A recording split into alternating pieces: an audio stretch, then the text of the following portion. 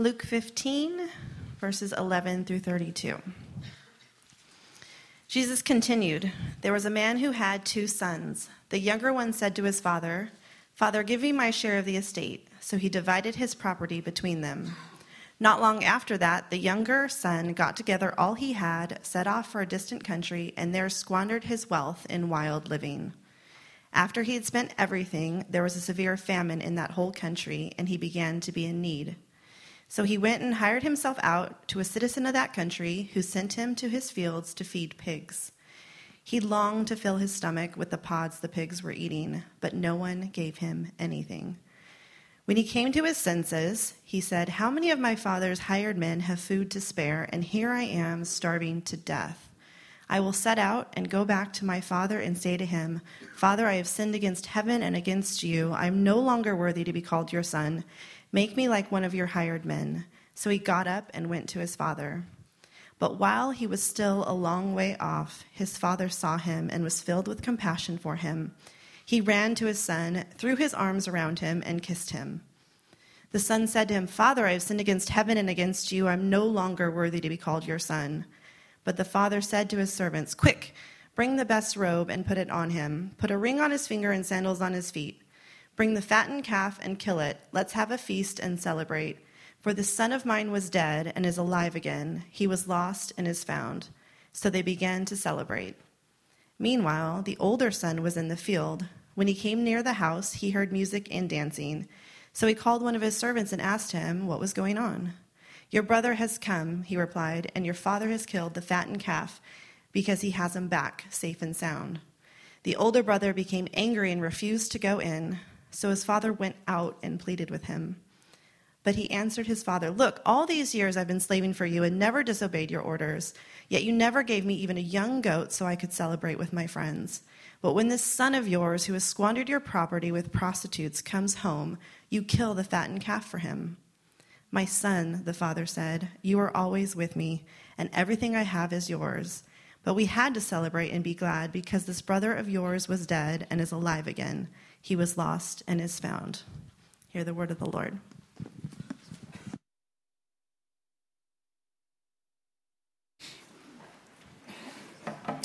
Good morning. It's always such a pleasure to have Moffat and Doreen here. Thank you for that, Moffat. And if you don't know them, they'll be out on the patio afterwards and would love to meet you. But if you don't, you just need to meet them. If you haven't met them, they're such a delightful couple, and you need to know about Northrise. It's an amazing place. I haven't been there. I think it's been 15 years since I was last there. So Moffat and I were talking this week about getting back there, hopefully soon. But if you don't know about the Northrise store, I really want to invite you to talk to them, and you'll be quickly a huge fan of what God's up to there. Well, today is our second week on this story that we know as the prodigal son. Maybe Jesus' most famous parable, certainly captured people's imaginations for thousands of years now. And last week, we just focused on the father. We looked at this father who has 2 boys, 2 lost boys, and we just looked at him and his love for each of his kids. We looked at his prodigal love, meaning his extravagant, his almost irresponsible grace and joy that he has in both of his boys. And we just tried to let that image of the Father wash over us. And I gave you a challenge last week, which was to just sit by yourself with God and with this passage and let this Father, the image that Jesus gives us of God in this passage, just wash over you, and write a letter to God. Like, what do you believe this? How does this sit with you? And let this Father write a letter to you. What does he feel and think about you? And I hope some of you took me up on that challenge. I did, and I'm glad I did. There were some interesting surprises. I'll tell you about it if you want to talk to me offline. I'm not going to share it right now. It's far too personal. No, it was great. So today, we got one more week in this. We're going to look at these 2 boys, the 2 sons in this story. The younger son who runs away from home, right? Reckless, selfish, irresponsible. And the older son who stays home, dutiful, right? Responsible, good. Two boys who look very different on the outside, but I think once the story is told, you realize on the inside, both of these boys are equally lost. Both these boys are in equal need of being found by their father. And so we're going to look at each of them in turn. This week I read Tim Keller's book called The Prodigal God, which is his short book on the prodigal son. Some of you have read that, and I really enjoyed that. I'd never read it before. But he argues that these two boys, I think appropriately argues, they represent two distinct postures that human beings have in relationship to God. There's the irreligious posture, where you basically run away from God and live life the way you want. And then there's the religious posture, which is you try to work for God and keep all the rules. And he argues that neither of those postures, the irreligious or the religious, is the gospel. But since the beginning of time, people have been pursuing either running from God or working for God. And he says the gospel is a third way. It is a different way. It is about the grace of God. It's about coming home to the love of the Father, whether you pursue an irreligious life or a religious life. And so we're going to look at these two ways of life together today. And hopefully we're going to hear the gospel, the good news. And I hope that no matter how many times you've heard the good news, today is an opportunity to hear it afresh and to respond, to come home to God, however you need to come home to God this morning. I put in your bulletins, I'll put it up here, Jesus' invitation from Matthew 11, where he says this. One of my favorite statements of Jesus in all the Gospels. He says, "Come to me, all you who are weary and burdened. I'll give you rest. Take my yoke upon you." And yoke are those things that oxen carry, right? The burdens that they carry.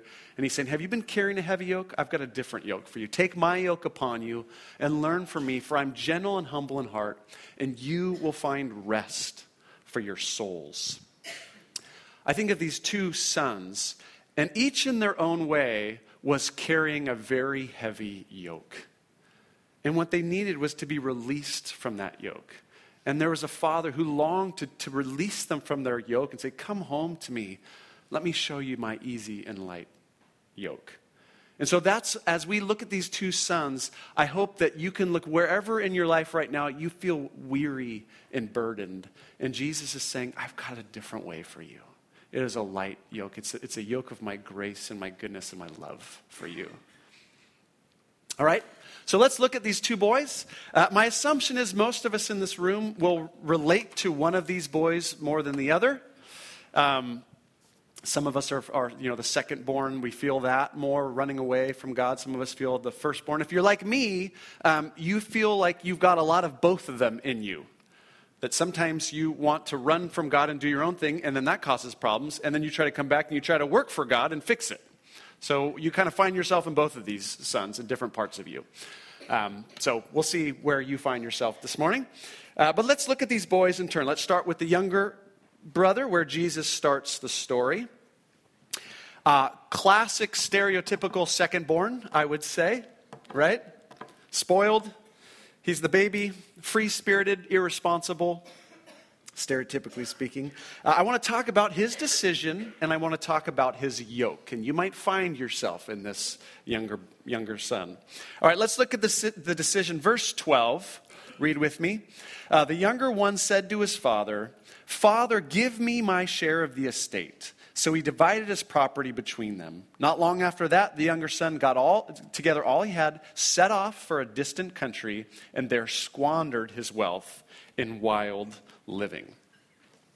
So he asks for his inheritance, and last week we talked about, culturally speaking, an inheritance is something you receive when the father dies. So to say, give me my inheritance now, is essentially the son saying to his father, you're dead to me.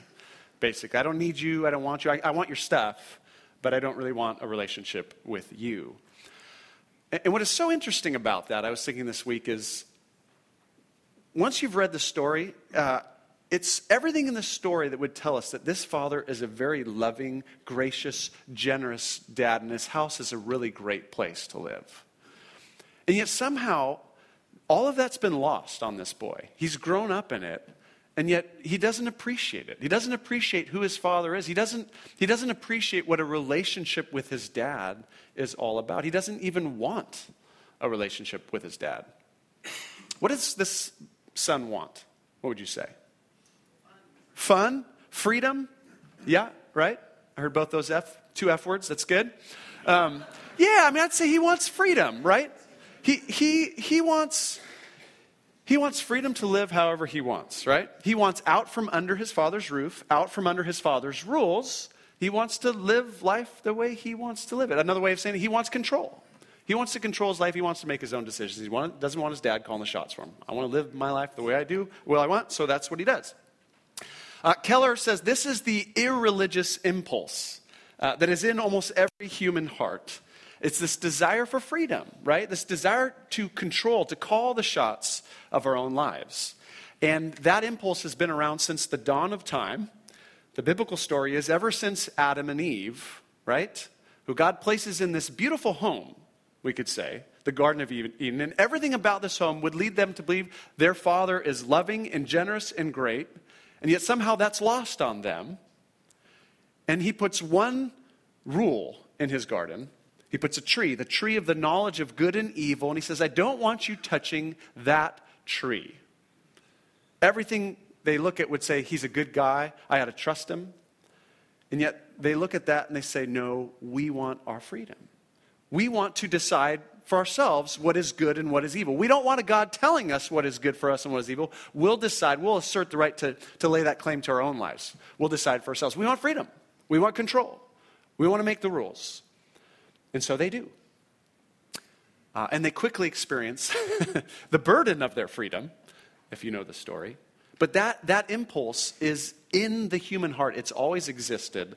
And, I think we're living in a cultural moment in our nation, in America, where we are really moving towards this almost unbridled freedom. That is the prime value being kind of communicated to us. I mean, if you watch TV shows, right? If you're looking at advertisements, especially reality TV, I recommend lots of reality TV watching, okay?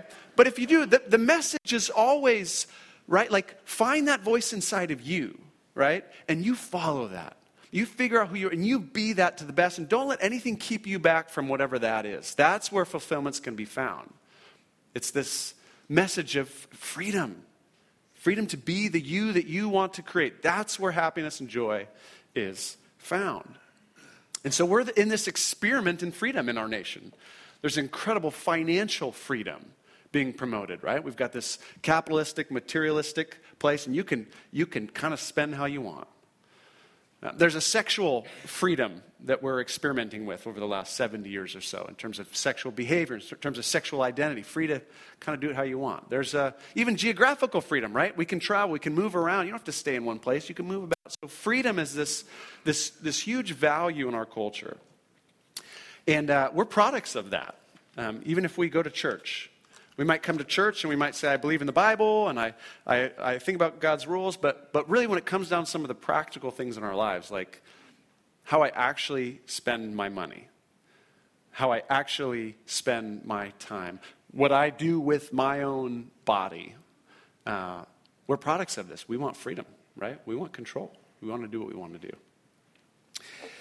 So this boy embarks on an experiment in freedom, right? And there's some pretty quick consequences to that experiment. Verse 14, after he had spent everything, there was a severe famine in that whole country, and he began to be in need. So he went and hired himself out to a citizen of that country who sent him to his fields to feed pigs. He longed to fill his stomach with the pods that the pigs were eating, but no one gave him anything. All right, so his life quickly collapses in almost epic fashion. He goes broke. He becomes desperate. He hires himself out, and now he is tending pigs in a distant country. And he learns a really valuable lesson. And here's the lesson. Freedom is not all it's cracked up to be after all. Right? Unbridled freedom is what I mean. Freedom for freedom's sake is not all it's cracked up to be. Freedom can be a massive burden, ironically. That freedom can become its own slavery. There's a yoke that kind of unbridled freedom has, and its consequences that are painful and hard. And again, Adam and Eve, the minute they pursued freedom, they felt the yoke of that freedom as they all of a sudden realized they were naked, right? And now they were feeling shame and guilt. They'd never felt that before. It was this heavy burden that was weighed on them because of their freedom, so to speak. And I think that our American culture today, I think it's beginning to feel the ache of this experiment in freedom. Okay? The message is still you be you and do whatever you want. But I think our nation is starting to feel underneath, feeling the burden, the ache, the yoke of its experiment in freedom. I mean, you think about the financial freedom that's been promoted, and yet people are living under the bondage of debt.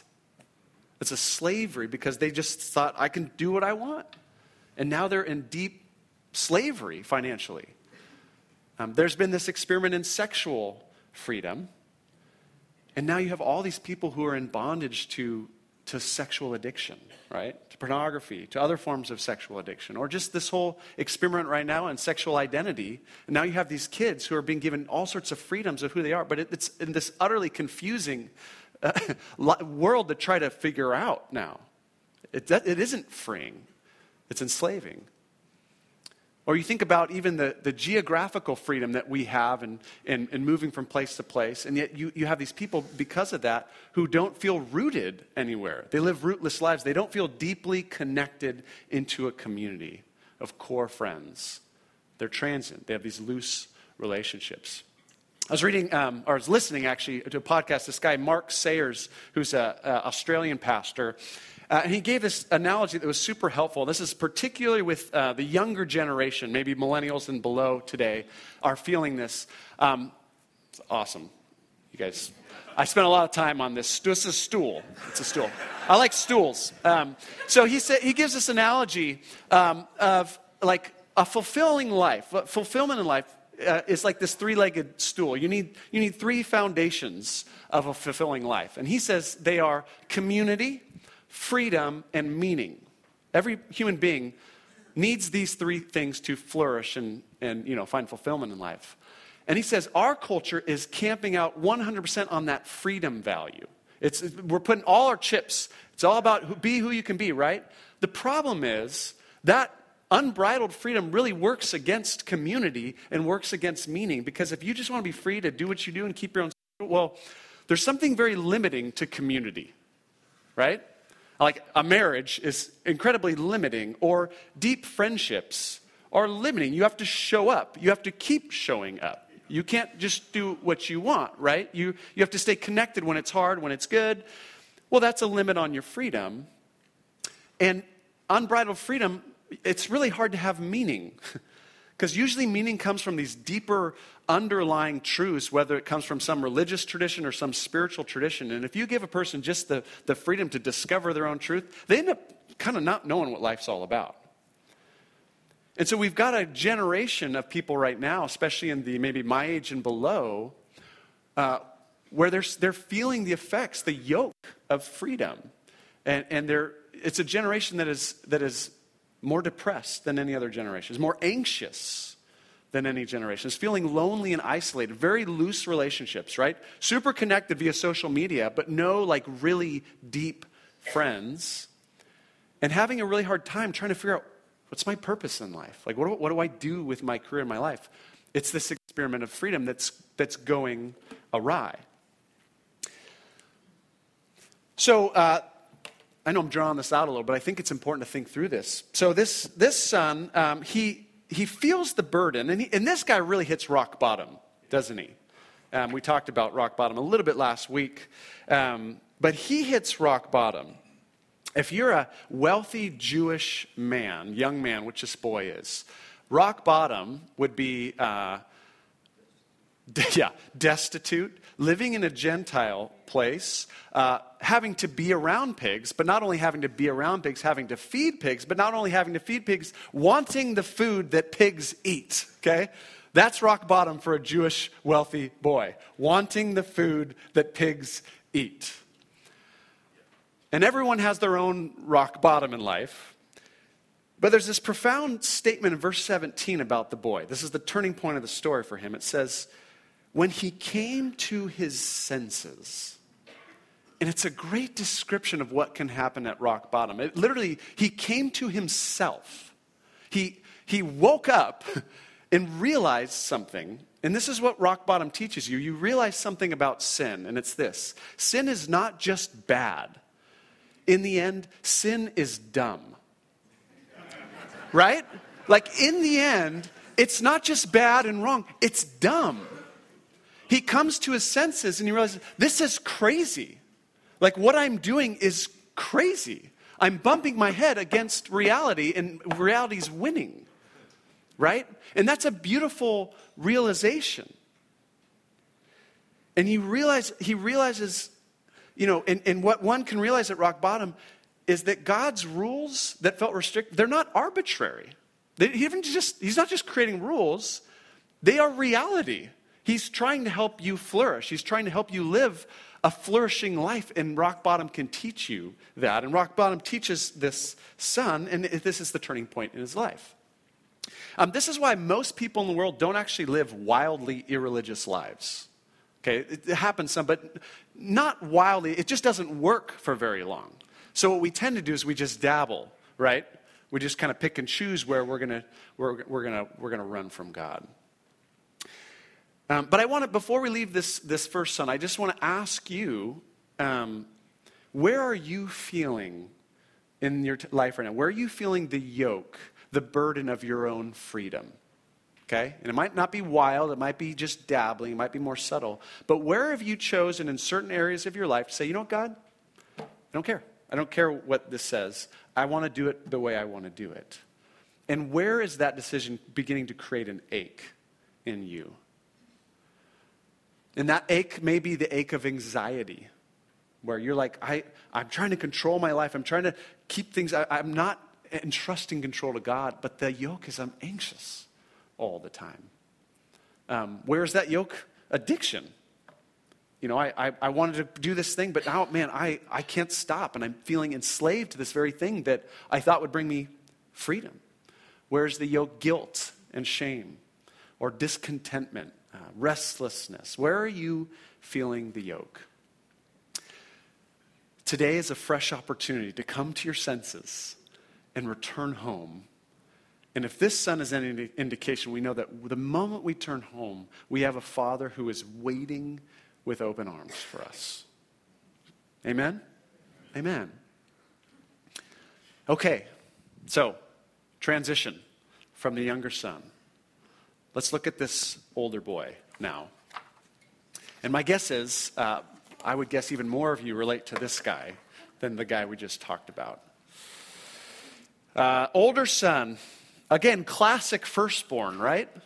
Classic firstborn, responsible, moral, dutiful. I would assume from the outside, from the village's perspective, everyone would have liked this son. They would have said, man, that straight as an arrow, that boy is, right? That guy's going someplace. He makes his father proud, I'll bet. Not like that screw up of a second son, right? Never left home, never rebelled. But as we'll see, absolutely just as lost as his younger brother, and maybe even more so, certainly more so by the end of the story. Let's look at his dialogue with his father. It begins in verse 28. So he, of course, he hears the younger son's return. The father welcomes him with open arms and is celebrating, fattened calf, music and dancing. There's a party, and he's out in the fields working, right? And he is furious. He's angry with this, and he refuses to go in. And so his father actually has to leave his own party to come out and entreat his son to come in and join the party for his younger brother. Let me read it again. Verse 28. The older brother became angry and refused to go in. So his father went out and pleaded with him. But he answered his father, look, we talked about that word last week, right? All these years I've been slaving for you and never disobeyed your orders, yet you never gave me even a young goat so I could celebrate with my friends. But when this son of yours who has squandered your property with prostitutes comes home, you kill the fattened calf for him. All right, he's just oozing with anger, with self-righteous jealousy, judgmentalism towards his younger brother. But I think what he says in verse 29, okay, we didn't talk much about this last week, is so revealing. Look what he says. all these years I have been what? Slaving, right? Serving you, and I have never disobeyed your orders. Right? That's a very telling statement about his relationship, how he perceives his relationship with his dad. I have been serving, I have been slaving for you all these years. I've been working my tail off for you, right? I have tried to please you. I've tried to work. I've tried to do enough for you, Dad. I never disobeyed you. Okay? Now, I'm learning with kids. Kids like to say always and never a lot, right? I doubt this statement is true. But it feels that way to him. It feels in this, like, I've always obeyed you. I've never disobeyed. I have worked so hard to do the right thing for you all the time, Dad. He has this profound sense of his own obedience, his own responsibility, his own duty towards his father. And here's the great tragedy of the older son. In all of his attempts to serve his father, it becomes very clear that he actually doesn't love his dad. Right? He's been trying to serve him. He doesn't love him. And that's so clear in his tone of resentment and anger and just the way he treats his dad. And he's never internalized his dad's love for him. He's never left home. He's stayed home the whole time. And yet, he's so busy working for his dad that he has no idea what a real relationship with his dad is like. He doesn't know what it's like just to have a deep, loving, intimate, close relationship of joy with his father for all the years in his father's house. And his father's response is so telling and is trying to get at that issue. Look at how his father responds in verse 31. He says, "My son. Son, you're not a servant. You're not my servant. You're my son. That's how I've always seen you, as my son." And then he says this, "You are always with me." And I think he's trying to communicate, that's what this is about for me as your dad. I just want to be with you. I just want us to be together. I don't care about your dutiful service. You're my kid. I just want to be with you. What good dad wouldn't simply want to be with their kids? And then he says this, "You are always with me, and everything I have is yours." Now that is literally true now because he already gave off the younger son's inheritance, right? But I think he's saying this is all yours. It's always been yours. You've never had to work for this, okay? This is yours by right. As being you're my kid. This is your inheritance. It's always been yours, whether you realize it or not. You don't have to work for this. You don't have to serve me to gain this. It's yours. You're my kid. Right? That's the dynamic. The tragedy is this. All these years, he's been living like a servant, when all along he's actually a son. And he doesn't even know it. Or he doesn't even know what it's like to live that way. And again, back to the Tim Keller idea, what he says is the older son, he represents the other fundamental posture of the human heart. It is the posture of religious moralism, right? And it's been around since the dawn of time, since Adam and Eve, right? They chose the younger son's way of independence and freedom, and they found themselves naked and ashamed. And then what did they try to do as a response? Do you remember? They tried to hide. And what did they first do? They took what? Fig leaves. They took fig leaves and they tried to sew fig leaf suits for themselves, right? To cover themselves up. And you think, how desperate to try to take fig leaves and to keep those things together, to try to cover up their own nakedness. And that is a fundamental posture of the human heart. When we intuitively know of our own inadequacy or brokenness or sin or shame or guilt or nakedness, whatever you want to call it. And rather than simply going to God and say, "Lord, I need you to solve this," we say, "I can fix this," right?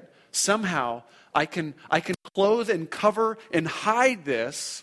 And the most common way we do it is through our own religious moral pursuits. Maybe if I'm good enough, right? Maybe if I'm nice enough. Maybe if I know enough. Maybe if I serve enough, I can cover and hide up and put together something that God will look at and say, well done. You're good. You're covered. You got it. And we just keep going. We keep trying to do it in our own efforts, in our own flesh, right? Their own moral pursuits. Maybe I can take care of the problem that I feel, which is this fundamental sense of inadequacy and brokenness that I know is inside of me. And here's the irony about the religious pursuit. It is actually an attempt, hear this, okay? It's actually an attempt to avoid our need for God. And that sounds really strange. You think, isn't religion all about God? Well, it can be, but in this case, it's actually an attempt to avoid our need for God. It's our attempt to say, I got myself in this and I can fix it. Through my own moral efforts, I'll do it. So really, it's all about control in the end. The younger son wanted control, and the older son, he wants control. He just asserts his control through moral, dutiful obedience.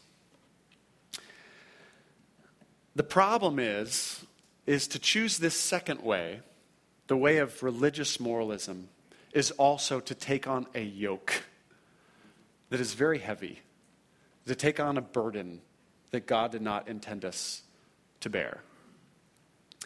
And let me just talk through this burden, the burden of the older brother, and you listen and go, am I carrying some of this burden? Okay, let me just mention a couple things that are clear from this brother. Let me describe this yoke. First thing is this, it's a yoke of weariness. It's a heavy yoke because you're always trying to perform, right? You're always having to be good in order to feel accepted. And those fig leaves keep peeling off, right? So you got to keep stitching them back together. It's an endless task. It involves a lot of self-criticism when we fail, when we're not good enough. This yoke is a yoke where you experience a lack of intimacy with God. Meaning this, for all your religious activity, in your heart, you do not have an experience of a deep, enjoyable, intimate relationship with God where you love Him and you know that He loves you. And you're frustrated about that. You're like, I'm doing the things. I'm reading my Bible. I'm going to church. I'm praying. I'm doing these things. And yet, at the heart of it, I do not have a joyful relationship with God. I do not deeply experience His love for me. The reason is because I'm trying so hard to earn it that I can't just stop and receive it. Right? It's a yoke of resentment when life doesn't go your way. And life didn't go the way for this older brother, and he's deeply resentful. And we're resentful when life doesn't go our way because we think this. We would never say this, but we think this. I don't deserve this. Right? Because I've been earning it. I've been working. I've been doing the right things. And then something comes in my life and it's not my fault. And I'm resentful because I feel in my heart, I don't deserve this. Because I've been a good boy. I've been a good girl. Right? And then the other aspect of this yoke is the yoke that we put on others. Right? It is the yoke of self-righteousness and judgmentalism. And that's really what comes out in this older brother, right? He's just oozing with self-righteous judgmentalism, a sense of moral superiority over his younger brother, and an inability to extend grace to his brother. And that's what comes with this religious moralism, because the reality is we're working hard, right? We're working hard to earn this. And we look at other people, they're not working as hard. They're falling short. And there's a sense of, self-righteousness. We're better. Sense of judgmentalism. It can be really strong or it can be subtle. The older brother, of course, represents the Pharisees of Jesus' day, right? That's why he's telling this parable. He's telling this parable to Pharisees, to the religious experts of the day. And I would say that today, the church in America is also filled with lots of older brothers, right?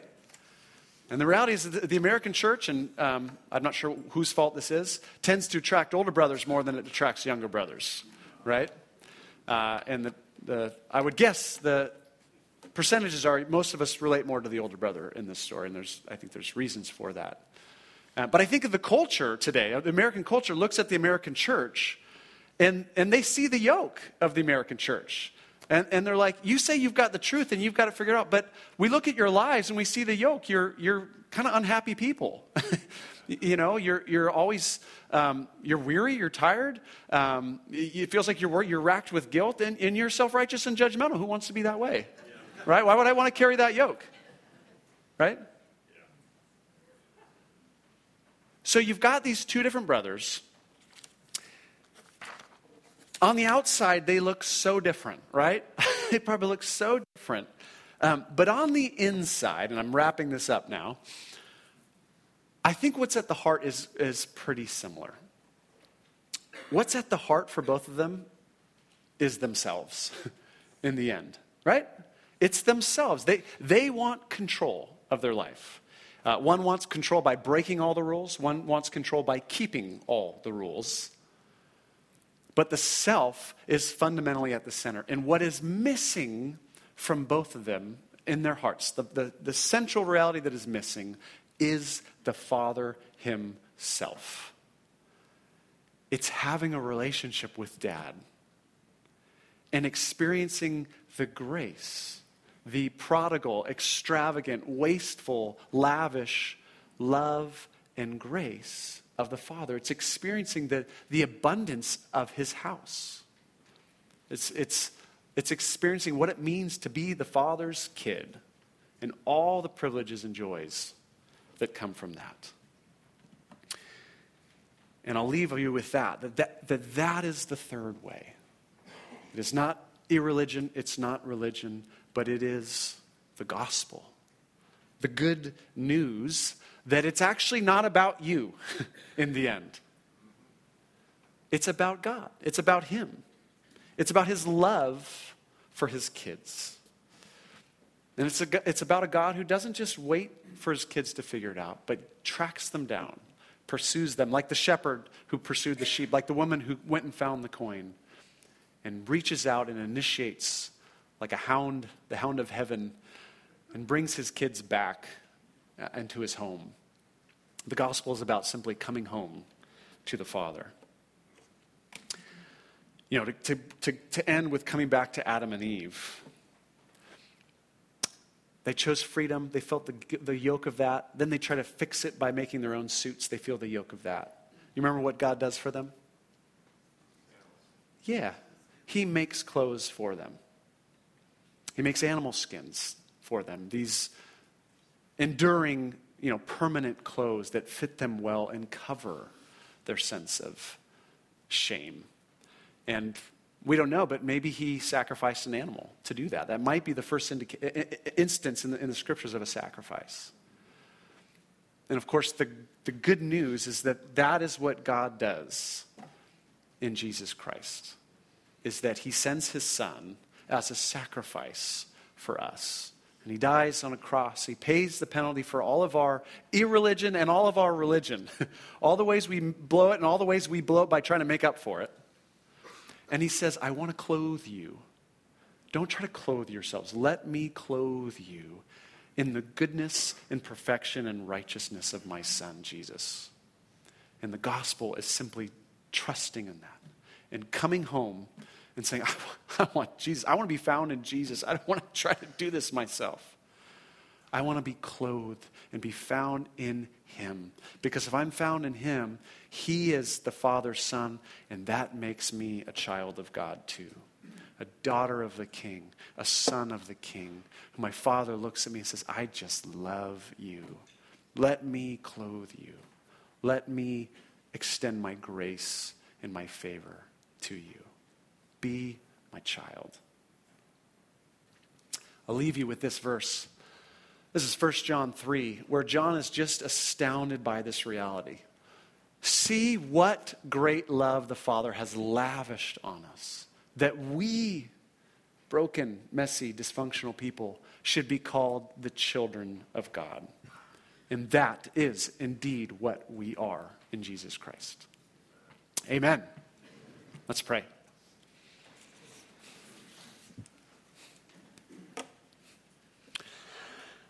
Well, Father, today we are reminded of how we are like this younger son, how we crave freedom from your rules, freedom from under your roof to chart our own path. And yet today some of us are feeling the burden of that freedom.